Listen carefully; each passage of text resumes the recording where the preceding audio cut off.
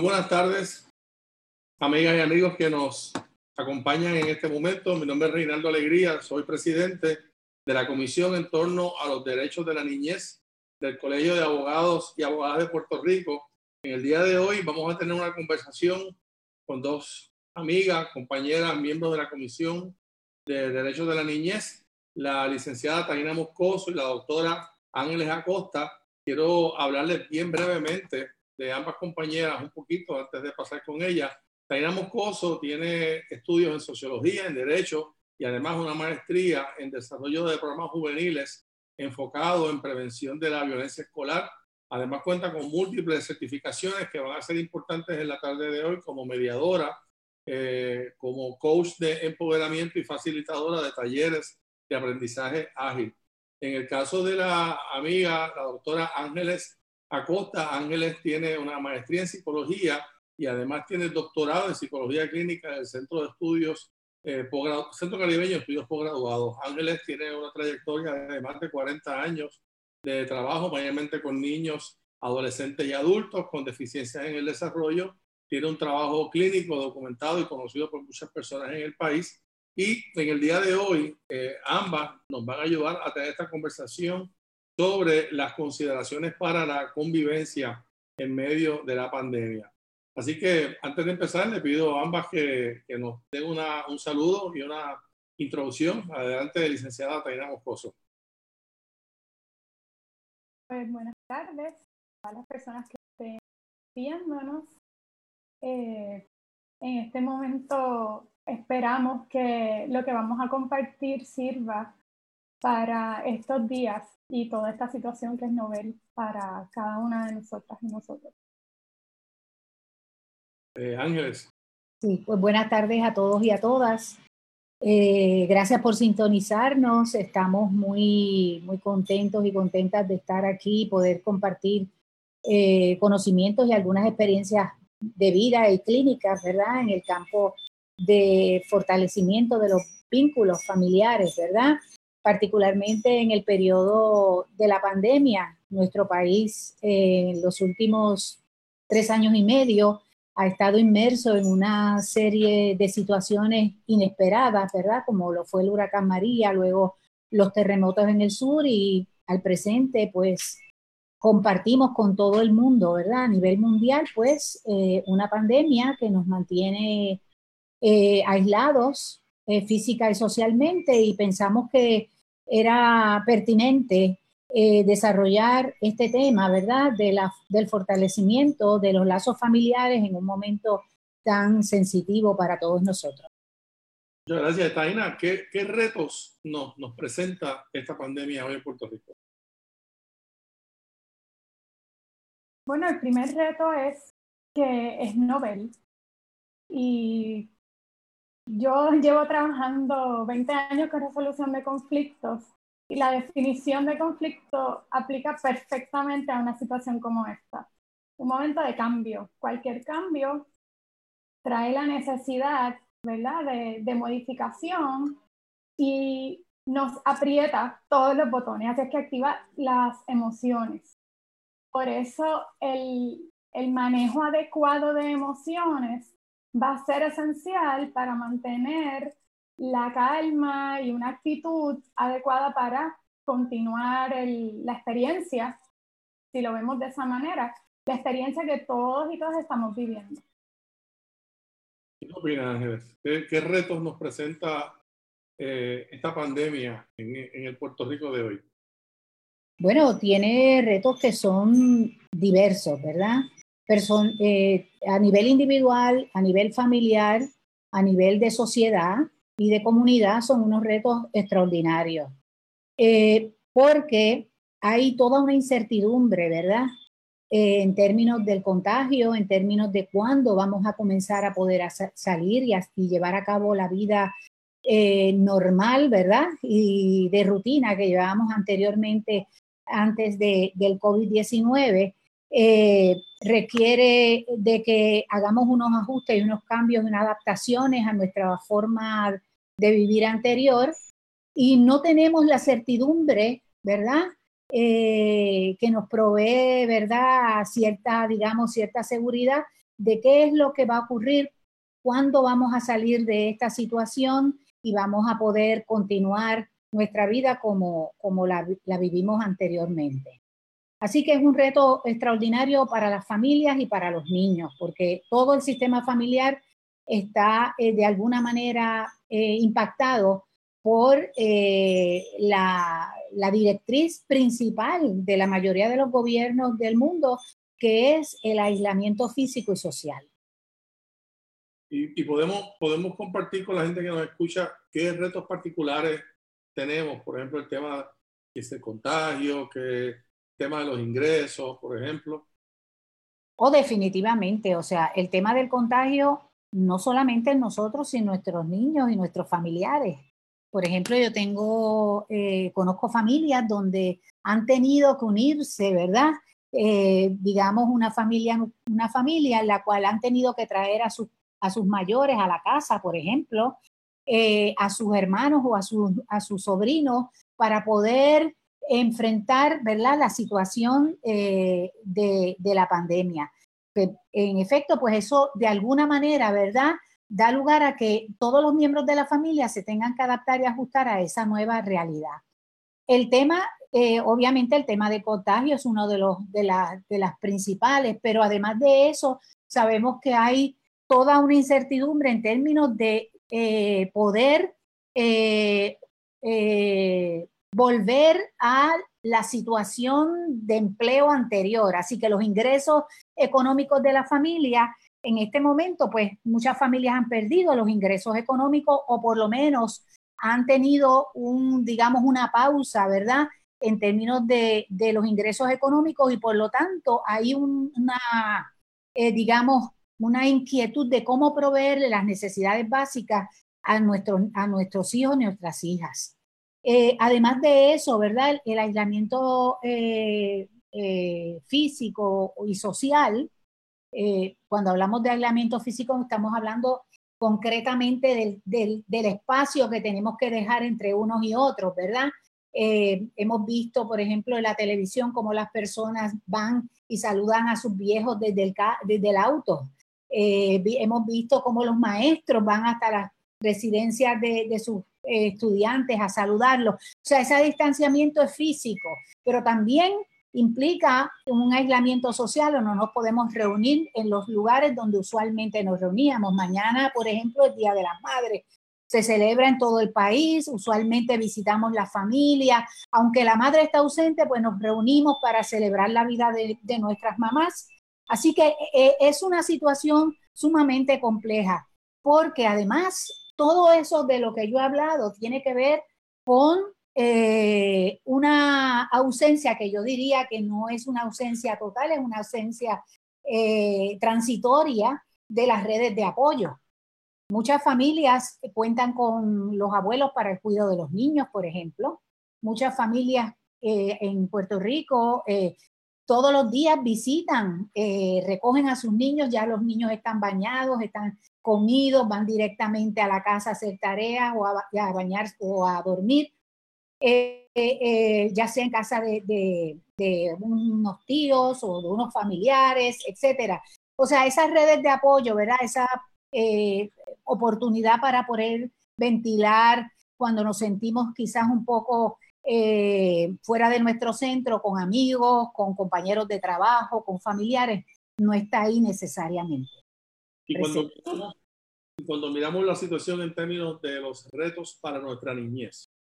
Quería añadir que con relación al aislamiento físico y social, en términos emocionales, nos afecta porque somos seres sociables y uno de los principales componentes de lo que nos mantiene en armonía emocionalmente es el contacto físico con otras personas.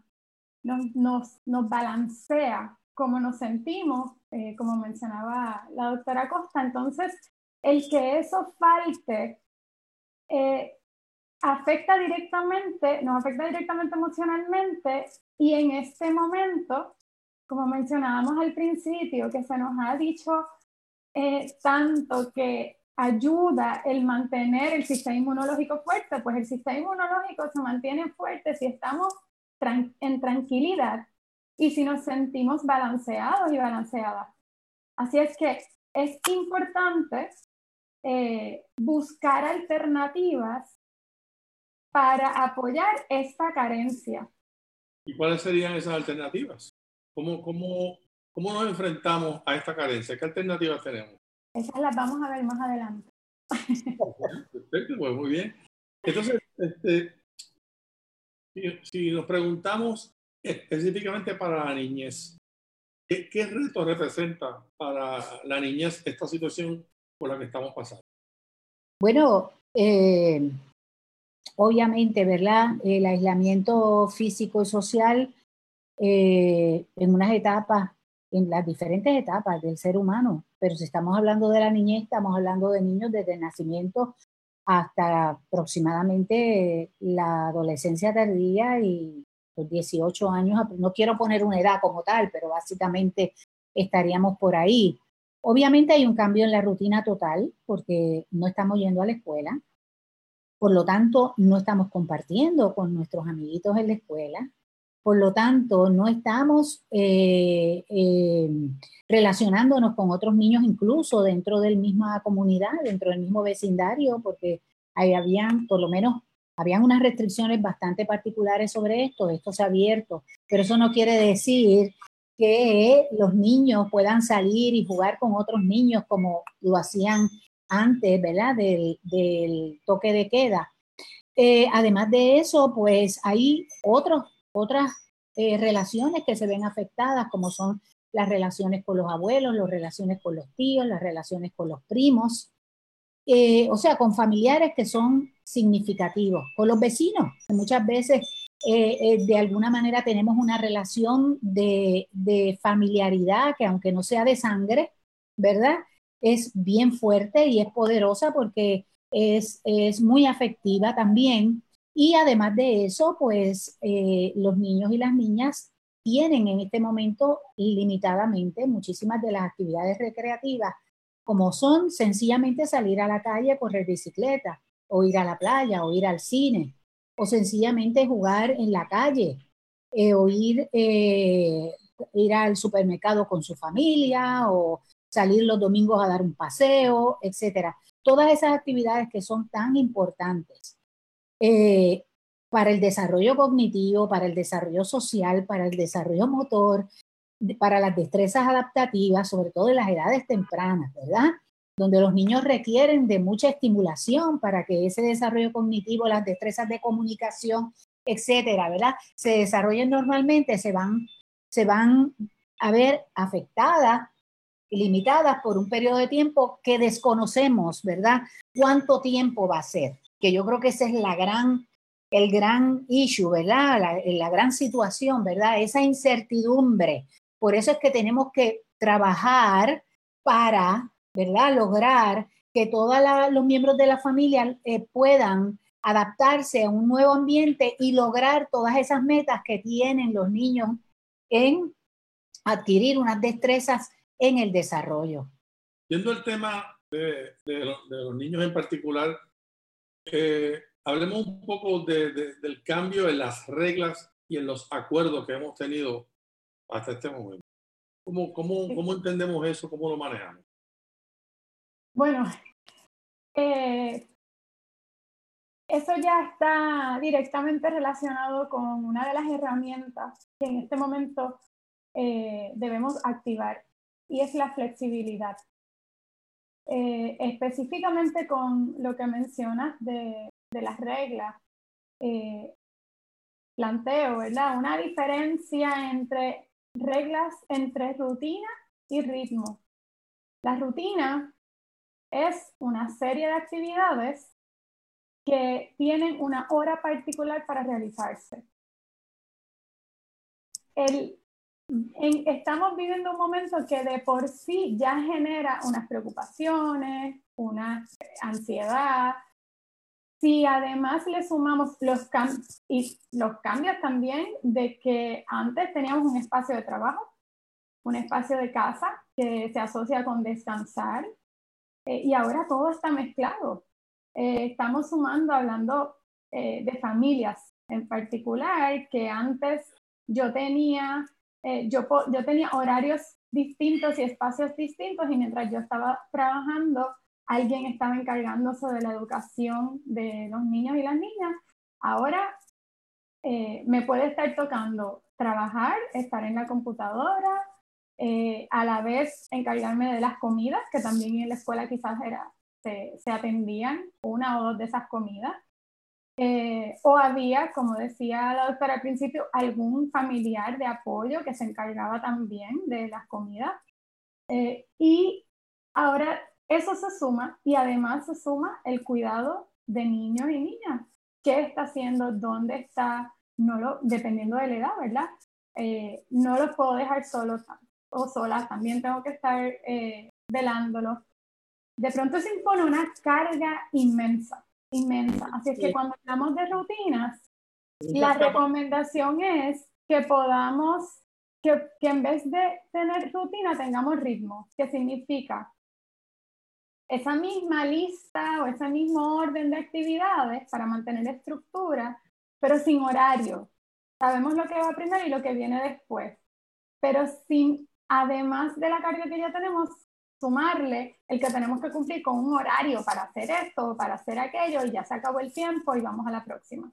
Claro, esto siempre tiene que tomar en cuenta la etapa de desarrollo, porque va a ser distinto según la edad que tengan los niños y las niñas. ¿Y qué hacemos si se nos queda algo sin hacer? ¿Cómo manejamos? Ser flexibles. De cierta forma se nos está pidiendo hacer muchas cosas, muchas funciones a la vez. Hay que ser papá y mamá, hay que ser maestro en la escuela, en la casa, hay que hacer asignaciones, hay que cocinar, hay que limpiar. Son muchas cosas a la misma vez y es imposible hacer 10 trabajos, ¿verdad? En el mismo periodo. ¿Qué necesidades nos impone esto a nosotros? ¿Qué nos hace falta a las personas, a los adultos, ¿verdad? En esta relación con los niños para poder manejar esta situación? Bueno, no sé si Taina quería contestar esa pregunta, la puedo contestar yo también. Realmente yo creo que tenemos que pasar a los adultos ahora, ¿verdad? En un sentido, porque ellos son los que están, ¿verdad? Son lo que yo en muchas de las publicaciones que han salido en los últimos años con relación a cómo los niños se regulan, ¿verdad? Regulan su conducta y sus emociones. Es el rol del adulto como corregulador del niño, ¿verdad? Pero para eso se necesita que haya una introspección de cuáles son nuestras fortalezas y nuestras necesidades. Nosotros hemos pasado por 2 crisis anteriores, ¿verdad? Porque durante el huracán María no había escuela, no había servicio eléctrico, no había internet. Para la mayoría de las familias del país estábamos así, ¿verdad? Tuvimos que hacer una serie de ajustes enormes en nuestras vidas por 1 mes, por 2 meses, 3 meses, algunas familias hasta 6 meses. Y yo creo que uno puede hacer una introspección de qué estrategias, qué herramientas utilizamos para sobrellevar el huracán y traspolarla, ¿verdad? No es que sea la misma situación, pero sí nosotros ya sabemos, deberíamos saber cuáles son nuestras fortalezas y cuáles son nuestras necesidades. Así que en una familia, los cuidadores, que es la palabra que yo utilizaría, porque en este país hay diversas familias, ¿verdad?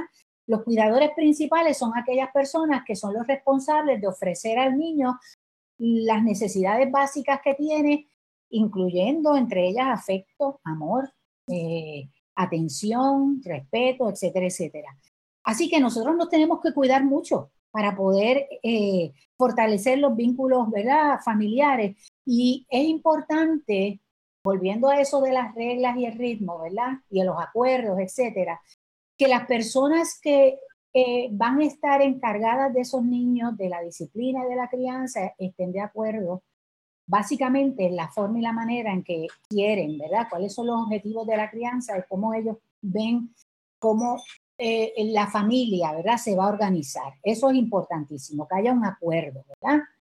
Que no haya siempre va a haber quizás algunas discrepancias, pero que esas no sean mayores y que realmente, ¿verdad?, básicamente las más importantes estén básicamente de acuerdo. Es importante fortalecer, ¿verdad? Tener un espacio personal para cada uno de los adultos, ¿verdad? En el cual ese adulto también pueda manejar un espacio de tranquilidad, de relajación, donde pueda tener unas actividades o una actividad que sea de su agrado y que le ayude, ¿verdad?, a poder organizar sus sentimientos, ¿verdad?, sus emociones. Además de eso, también los adultos necesitan descanso igual que los niños, ¿no? O sea, necesitan esa rutina que hablábamos, ¿verdad? Más que reglas, también tiene que tener unos periodos de descanso, porque podemos tener una familia donde hay unos cuidadores, que puede ser papá, mamá o mamá sola, o pueden ser unos abuelos criando en conjunto con una mamá o con un papá. O sea, hay una multiplicidad de familias. Así que debe haber un balance, ¿verdad? Debe haber un balance en términos de los periodos de descanso que esa persona o esas personas que tienen la mayor responsabilidad, ¿verdad?, sobre los niños puedan tener ese periodo de descanso, y que obviamente también, ¿verdad?, las personas tenemos una necesidad de comunicar, ¿verdad? Que nos sentamos que cuando tenemos una necesidad de comunicar cómo nos sentimos, tengamos ese espacio también. Lo mismo, ¿verdad? Buscar fuentes de apoyo que podamos tener cercanas y que sean viables para ayudarnos en la crianza y en todo lo que tiene que ver con la dinámica familiar. Y si ahora miramos las necesidades de la niñez, ¿cuáles serían? Ya hemos hablado un poco, me gusta eso, Ángeles, lo que nos ha compartido, necesidades de los adultos. Si miramos ahora, ¿cuáles serían las necesidades de la niñez? ¿Quién nos habla sobre eso? Bueno, yo puedo seguir, ¿verdad?, en esa dirección. Yo creo que es importante que a los adultos se nos piden que tengamos calma, ¿verdad? Se nos pide, pero esto es una situación bien complicada. Por eso decía anteriormente que nosotros tenemos que cuidarnos emocionalmente, ¿verdad? Tenemos que tener esos espacios para también nosotros relajarnos, sentirnos cómodos, poder expresar nuestras emociones y nuestros sentimientos de una manera apropiada, etcétera, etcétera, buscar fuentes de apoyo, etcétera, las que usted tenga cercanas, etcétera. Para los niños, pues va a depender de la etapa del desarrollo y la edad que tengan, ¿verdad? Porque hay diferentes etapas, ¿no? Los niños de edad preescolar tienen unas necesidades, los niños, ¿verdad?, de lo que llamamos la edad escolar, ¿verdad?, y la adolescencia, pues son 3 áreas, ¿verdad? Y una familia puede tener 3 niños en esas 3 etapas distintas, ¿verdad? Así que hay que reconocer que de esos niños que nosotros tenemos en la casa o de esas niñas, todos tienen unas capacidades para adaptarse y otros tienen unas dificultades también, ¿verdad? Así que nosotros deberíamos conocer a nuestros hijos y ver de qué manera, ¿verdad? Deberíamos tener un perfil, ¿verdad? O sea, un conocimiento de cuáles son las áreas donde yo tengo que apoyar a mi hijo o a mi hija, ¿verdad? Obviamente, ¿verdad? Como estamos en una situación bien inesperada, una situación de incertidumbre, pues nosotros tenemos que observar la conducta de nuestros niños, ¿verdad? Tenemos que observar porque hay una serie de indicadores que nos pueden decir a nosotros si un niño o una niña está ansioso, si está tenso, ¿verdad? Si está triste, si hay emociones que pueden surgir de yo no saber qué está pasando, o porque yo sé demasiado de lo que está pasando, o porque yo no entiendo qué es lo que está pasando.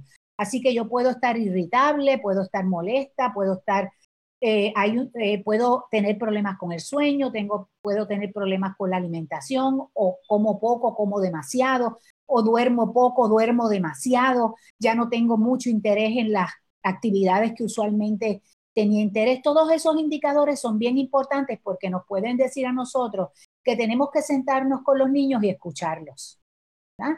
Escuchar cuáles son sus preguntas, ¿verdad? Y tener la información correcta, adaptada a su etapa del desarrollo y edad, y a su estilo también, ¿verdad? Porque en ocasiones vamos a tener también niños con necesidades especiales que van a requerir de que nosotros hagamos ese mismo ejercicio, pero que utilicemos unos recursos adicionales, ¿verdad?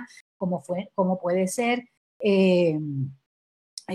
las historias, como las historias, le llamamos historias sociales, como puede ser ilustraciones, etcétera, etcétera, ¿verdad? Así que nosotros ahí reconocemos que los niños principalmente en estos momentos necesitan atención, necesitan afecto, necesitan que se les escuchen, ¿verdad? Los niños necesitan amigos. ¿Quién me habla? Definitivamente. Los niños necesitan amigos, pero nosotros, obviamente, una de las necesidades es no solamente conectarse con los amigos, también con los familiares significativos, que pueden ser los abuelos, los tíos y los primos. Para eso está la tecnología, si es que tienen acceso a la misma, ¿verdad? Estamos contando de que hay familias en el país que no tienen esa posibilidad, pero si tienen esa posibilidad, ese es un mecanismo. Y de hecho, hay niños y niñas que se comunican básicamente por eso, a través de texto, a través de WhatsApp, a través de la Internet, a través de las diferentes plataformas. Y eso es una forma, es una herramienta buena, ¿verdad? Para poder conectar a los niños con personas significativas. Aina. Yo quería, sí, gracias. Quería, como mencionabas al principio, hablando de herramientas que podemos utilizar ahora, pero que igual nos sirven en cualquier situación de conflicto, y cómo enfocarlo. El dedicar tiempo primero a identificar nuestras emociones, ¿verdad? A partir de lo que decía la doctora Costa. Nosotros tendemos, por un aprendizaje cultural, a ocuparnos de la niñez, preocuparnos de nuestros hijos, nuestras hijas, y las necesidades que tienen. Y a veces eso nos lleva a olvidarnos de nuestras necesidades. Entonces, en este momento, la atención de las necesidades de nuestros niñas y nuestros niños requiere que primero atendamos las nuestras. Así es que paso número uno, ¿cómo yo me siento con esta situación? Yo siento que necesito apoyo, necesito hablarlo con alguien. Eso sería el primer paso para entonces, después que yo haya trabajado mi necesidad emocional, trabajar con la necesidad emocional de los niños y las niñas que tenemos a cargo. Ahora mismo hay, por ejemplo, grupos de apoyo, hay unos teléfonos que vamos a compartir para atender nuestras necesidades como adultos, para entonces estar en una mejor posición para trabajar con las necesidades de niños y niñas, y que además nos pueden dar herramientas adicionales para hacerlo. Me gusta eso. Y cuando entonces pensamos en las recomendaciones específicas para la niñez, ¿qué le podemos recomendar a las personas que nos están escuchando? Bueno, yo como psicóloga entiendo que primeramente, ¿verdad? Los niños necesitan afecto, necesitan apoyo, necesitan un espacio para expresarse, ¿verdad? Para ser escuchados. Yo creo que eso es fundamental. Tenemos que empezar por ahí, ¿verdad?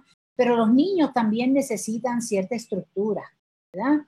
Y sobre todo los niños más pequeños, ¿verdad? Si nosotros entendemos que esta es una nueva experiencia, ¿verdad? Porque estamos todos dentro de una casa por primera vez por mucho tiempo, porque la complejidad de nuestro sistema económico y social hace que nosotros tengamos que salir a trabajar y que los niños y las niñas pasen mucho, pero mucho tiempo fuera del hogar.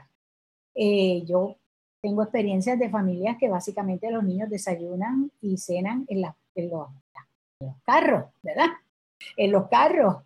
Llegan a las casas básicamente a bañarse, a hacer las tareas y a acostarse a dormir. O sea, ese modelo, ¿verdad?, de vida que nosotros llevamos se ha detenido. Y yo creo que hay que verlo proactivamente y positivamente, ¿verdad? Yo creo que este es el momento para nosotros compartir con ellos para compartir con todos los miembros de la familia, para conocernos mejor, para llevar a cabo actividades en conjunto, ¿verdad? Que sean satisfactorias para los niños, también para los adultos, ¿verdad? Que podamos compartir actividades que normalmente hace papá o hace mamá, lo podamos hacer para que los niños aprendan también a llevar a cabo actividades y se sientan, ¿verdad? Que cooperan, que apoyan a sus padres, ¿verdad? Y a sus madres y a sus cuidadores en ese proceso, ¿verdad? Difícil de llevar, ¿verdad? Una rutina diferente.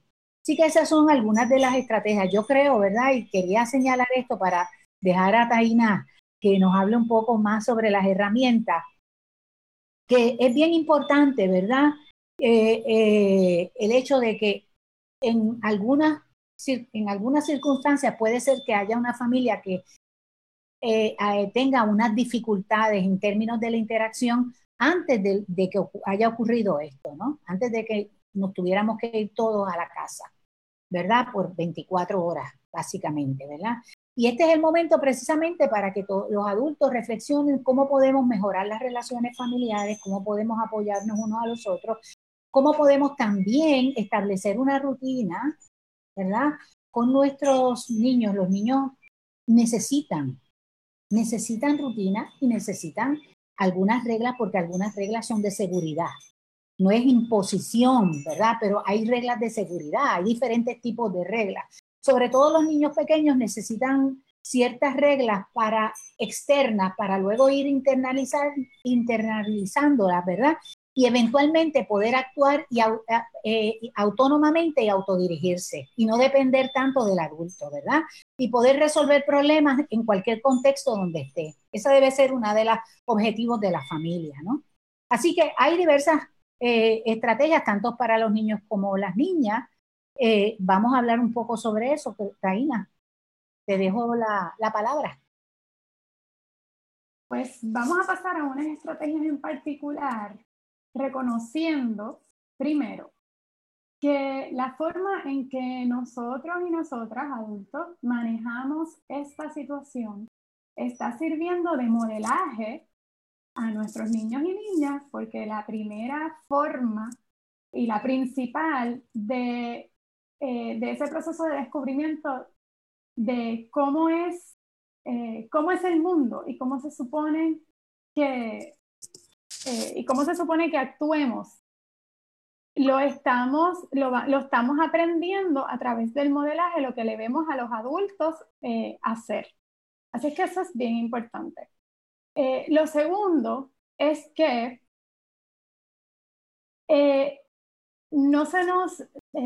que tengamos bien presente que el no mencionar lo que está pasando, quizá pensando no los quiero preocupar, no desaparece lo que está ocurriendo.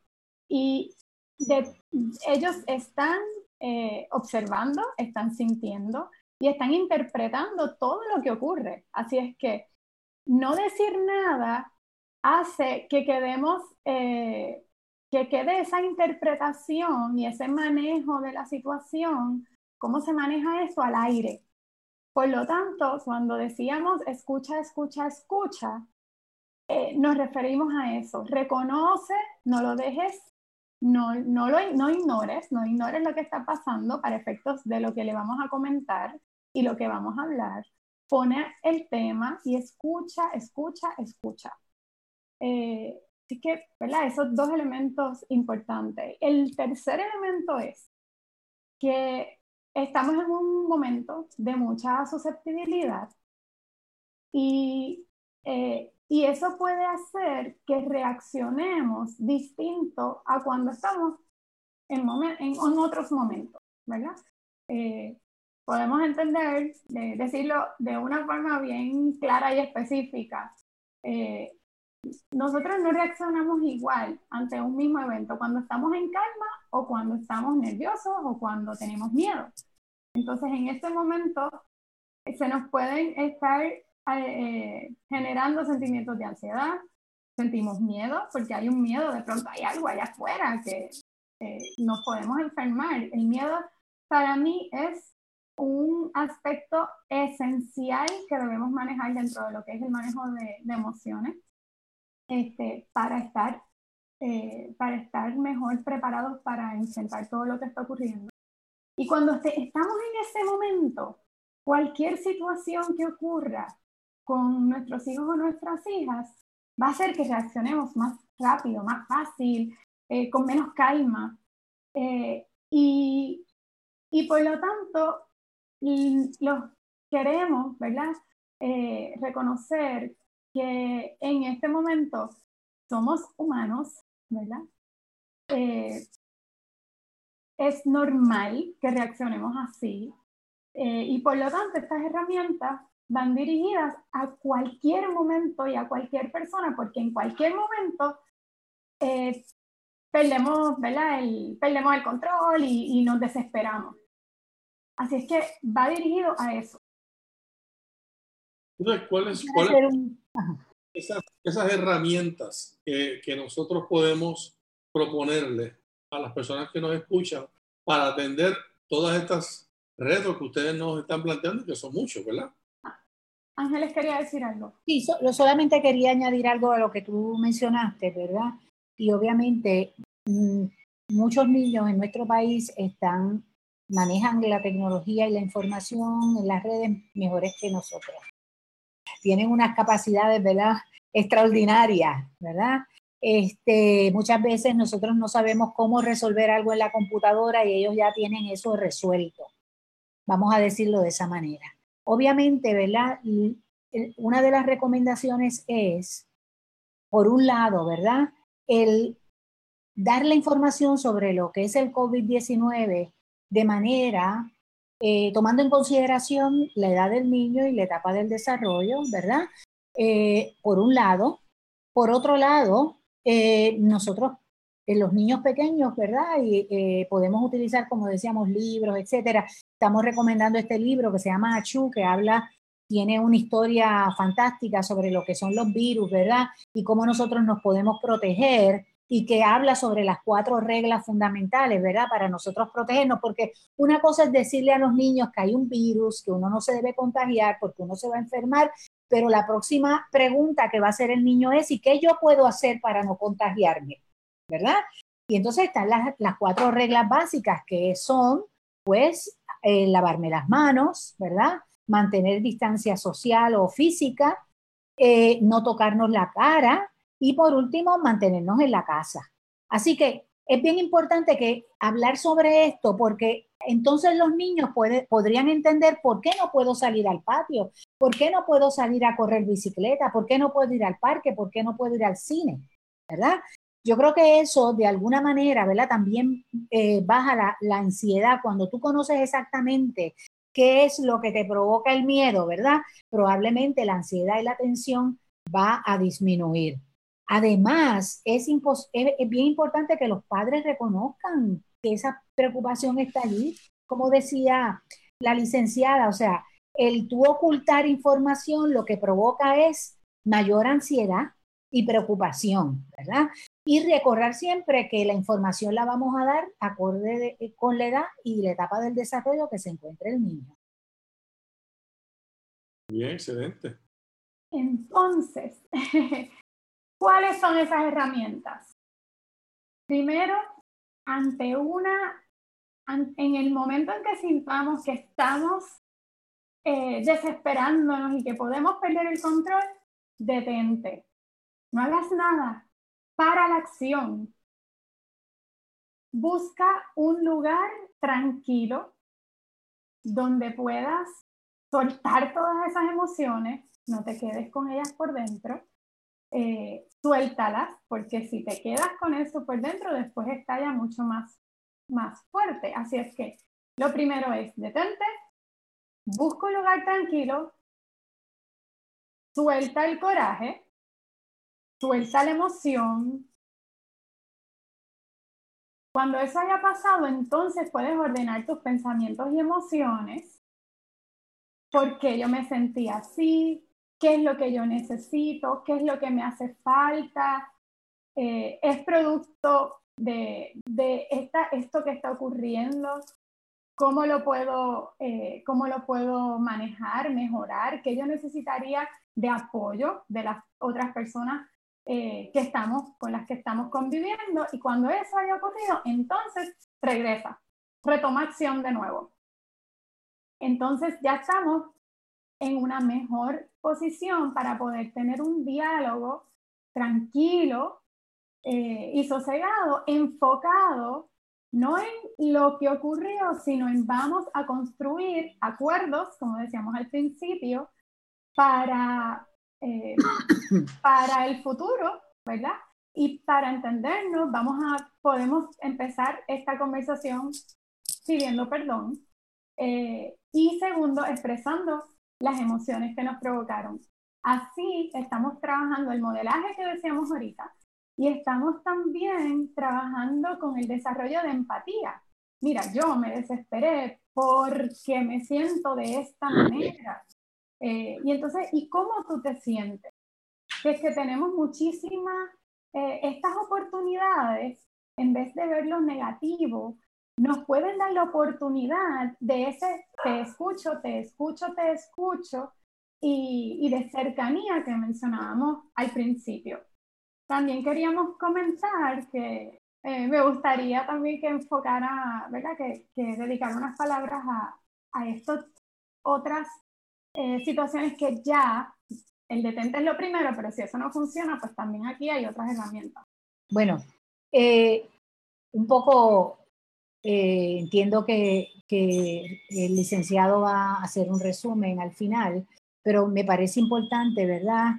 Que algo que recordé, ¿verdad? Que es importante decir, es que de la misma manera que los niños son muy hábiles para usar la tecnología, pues hay muchísima información en las redes que quizás lo que podrían ocasionar es mayor preocupación o miedo en los niños. Así que es bien importante que los padres y las madres y los cuidadores estén muy, muy atentos a lo que ellos están viendo, a lo que ellos están accediendo, para poder clarificar preguntas, ¿verdad?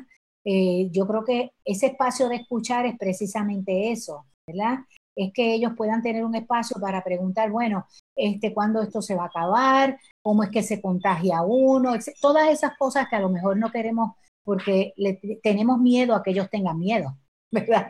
Es un poco, ¿verdad?, contradictorio, pero puede ser así. Queremos sobreprotegerlos, ¿verdad?, de una realidad que está allí. Y por otro lado, ¿verdad?, es importante recordar que no todos los niños reaccionan de la misma manera. Pueden haber 4 o 5 hijos y todos tienen una personalidad distinta y manejan las emociones de diferente manera y también de alguna manera resuelven problemas, ¿verdad? Así que hay que mirar esa individualidad que hay, ¿verdad?, en cada uno de las personas que viven dentro de un mismo techo. Ahora, si usted entiende, ¿verdad?, está viendo la laminilla que tenemos en la presentación, que observa que algún miembro de su familia comienza a mostrar cambios abruptos en su estado de ánimo, ¿verdad? Que de momento parece estar bien, pero de momento parece estar deprimido, falta de ánimo, con problemas, como yo decía anteriormente, con el sueño, con la comida, con las relaciones interpersonales, si hay pérdida o aumento de apetito, dificultades con el sueño, irritabilidad o dificultad para el manejo del coraje. Usted ve que se va aislando socialmente dentro del hogar, se va aislando socialmente, o hay pérdida marcada en el interés de las actividades que antes disfrutaba, o manifiesta, ¿verdad? Manifiesta no desear seguir viviendo, pues entonces nosotros recomendaríamos que busque la ayuda profesional. Tenemos una serie de enlaces, ¿verdad?, de organizaciones que podrían ayudar en esa dirección, y entiendo que esta presentación va a estar colgada en la página del Colegio de Abogados, por lo tanto pueden acceder a la misma, ¿verdad?